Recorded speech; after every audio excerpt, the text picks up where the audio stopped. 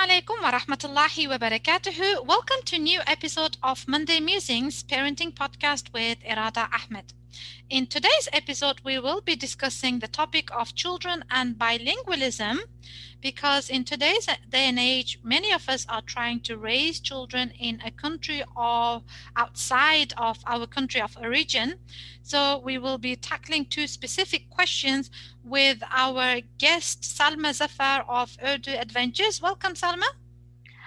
Assalamu alaikum, Roda. Jazakallah for having me. I am privileged and I feel honored to be able to share the platform with you today. Alhamdulillah. Welcome aboard, mashallah. So the questions we will be tackling today are very relevant to most of us. So if you are a parent who is trying to raise a child outside your country of origin, why is it important to preserve their mother tongue? And what can you, me, we as parents do to help our children keep their own language, inshallah? So, Salma, do you want to tell us a little bit about yourself and your journey with Urdu Adventures and the reasons behind why you found this? Sure. So Urdu has always been my passion. I was raised being able to speak it, and I have found it to be my superpower, being able to travel and speak to people in Urdu and to do so confidently, to be able to understand them, to be able to reply, to be able to understand and think in it. So when I thought of having children, I always thought they would be able to speak in Urdu, and it was a very important thing to me.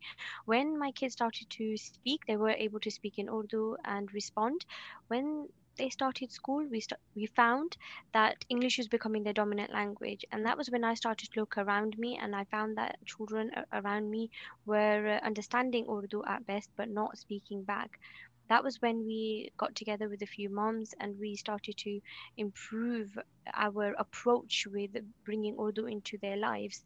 And that's where Urdu Adventures really started. It's just a platform for us moms to be able to create a safe environment for us to be able to go back to our children Yeah. and give them the resources to be able to move forward with Urdu.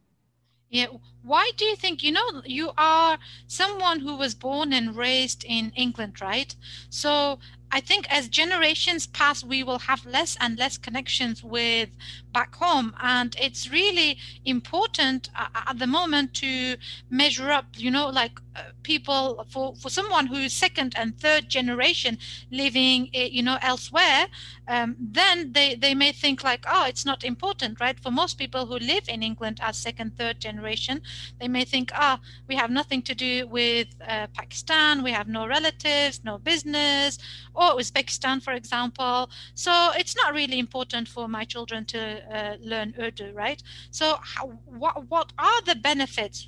Why do you think parents should pay attention to preserve their language? Are there any other benefits for children?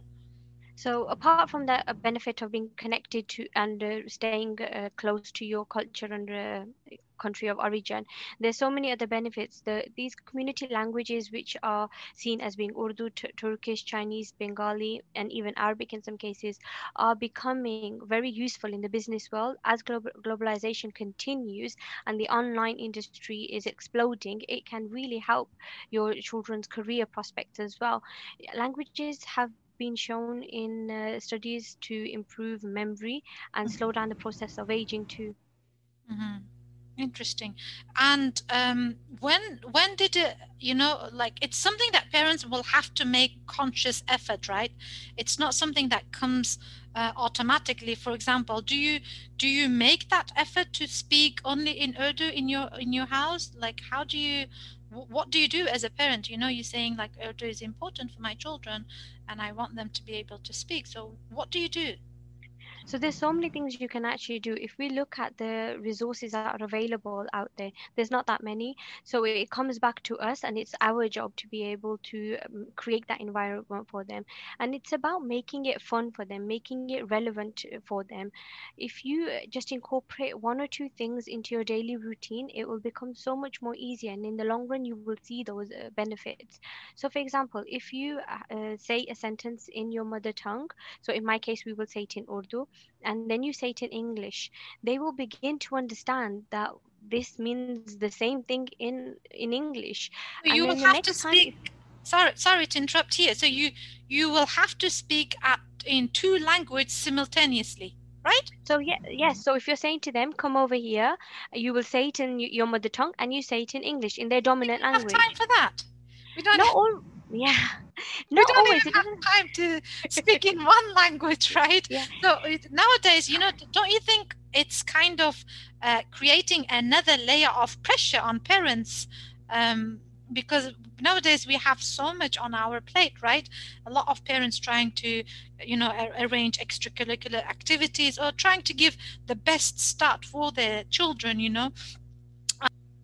So how easily you make that switch, from Urdu to English?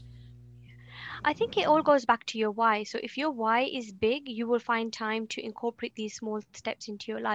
If your why is to keep them connected, whatever your why is, if you use that to motivate you, and the steps that you can take is you don't have to speak the whole sentence in English and Urdu, for example. You can play games or games. You can make it fun for them. You can watch a documentary or a cartoon in Urdu. For Hmm. example, in my household, we watch the prophetic stories on YouTube, and it's in Urdu. You've got Integral in now in Fluent Urdu, are your children in Urdu? Are they very fluent? so they speak it and they understand it, and they still have their limitations. For example, in Urdu, we have the concept of singular and plural. They will get that mixed up, but then when you point it out to them, they're able to self-correct now. Hmm. Interesting. Okay, so we are now living in a hustle culture, right? Everybody is like running from one moment to another. We have so much to do, and what can parents do? Busy parents who don't have that time. Every Monday 5 o'clock we sit down and do Uzbek or Arabic or Urdu. What do you suggest? What can they do practically to help their children keep their language? Yeah. I think it's important that we use all their senses to bring Urdu into their life. If we think about ourselves, we didn't just learn Urdu sitting at a desk. We learned Urdu from being spoken to when our parents were happy, when they were upset with us, when we were sad. It was all around us. So we have to create the same environment for them. So, for example, so in our household, we have nasheeds playing around Eid time and Ramadan in Urdu. So this is bringing in the side of hearing to be able to create a memory of happiness in their mind and being having it connected to Urdu. Then, for example, when they are writing Eid cards, we try to get them to sign off in English and in Urdu. So it's connecting them back to that language. For when we are playing games, we will try to play I Spy in Urdu.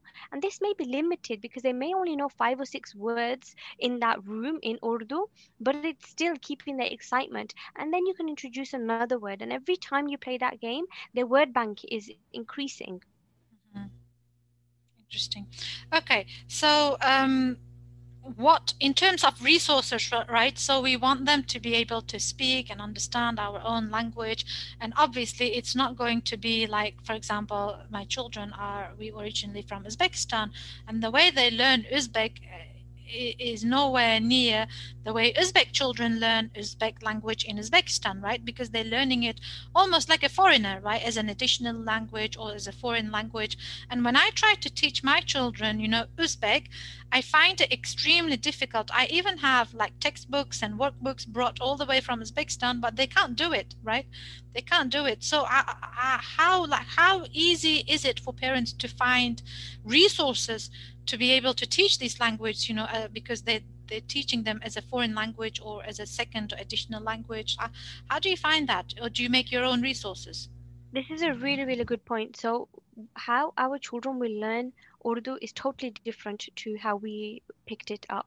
Firstly, their dominant language is English. So, for my children, I concentrated on them learning Urdu as a conversational language. So they think and write and read in English. So we are using the English alphabet and the phonetic system to be able to teach them in Urdu. So for example, if they're learning Mera Naam Salma hai, they are learning Mera as Mera, Naam as Naam. They're not using the Urdu alphabet to write this.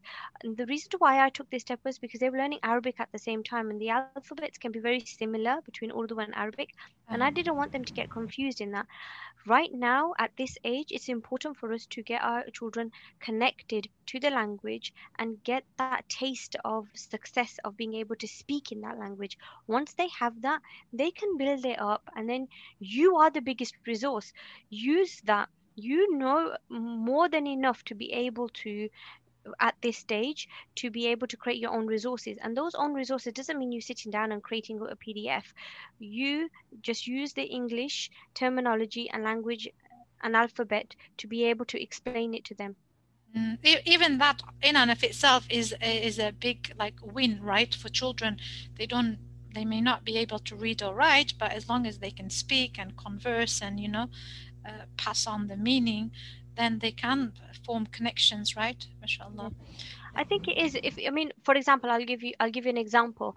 uh, Numbers 1 to 10. Yes, they learn how to write number 1 to 10 in Urdu, but we use the English alphabet. So we wrote ek as ek or aik, whichever way you feel your child can phonetically get that word correct. And they were instantly able to look at the numbers and read them. And now you will see them writing on their books the English number, but the Urdu number too. And they will count in Urdu as they are going up and down the stairs. And that's only possible because we're using the dominant language, English. Interesting. Okay, welcome. Very interesting discussions, inshallah. I'm sure we will touch base on the topic of children and bilingualism and why it is important for us parents to preserve our children's mother tongue. It's almost as like part of their identity, isn't it? Other than being, being able to pass your own culture, your own beliefs. Language forms big part of identity. And I remember Leonard Sachs in one of the books talks about how parents should focus on their own language, this community language. The book I think called The Collapse of Parenting. And it's very interesting the way he explains in what ways these languages can benefit children in the future, right? Not just being able to do business or being able to converse, but in so many other ways. And if parents can't speak it, and all they have to do is just speak it at home, right? And then the children will have another language in their pocket, mashallah. So jazakumullah khair for tuning in to today's episode. Please like, comment, share if you find this interesting or have friends who are interested, and follow us on social media. And for those of you who are trying to teach your children Urdu language outside of your own country, then you may be able to find some resources, help, support, guidance. Follow Urdu Adventures on Facebook and Instagram, inshallah. So final words, Salma? Jazakallah for having me on here. It was an honor. And yes, if any of your listeners would like to come on into the Urdu Adventures group, we have some amazing moms that support each other on this Urdu journey, and I'm looking forward to welcoming you too. Inshallah. Jazakumullah khair for tuning in, and see you in episode 15. Assalamu alaikum wa rahmatullahi wa barakatuh.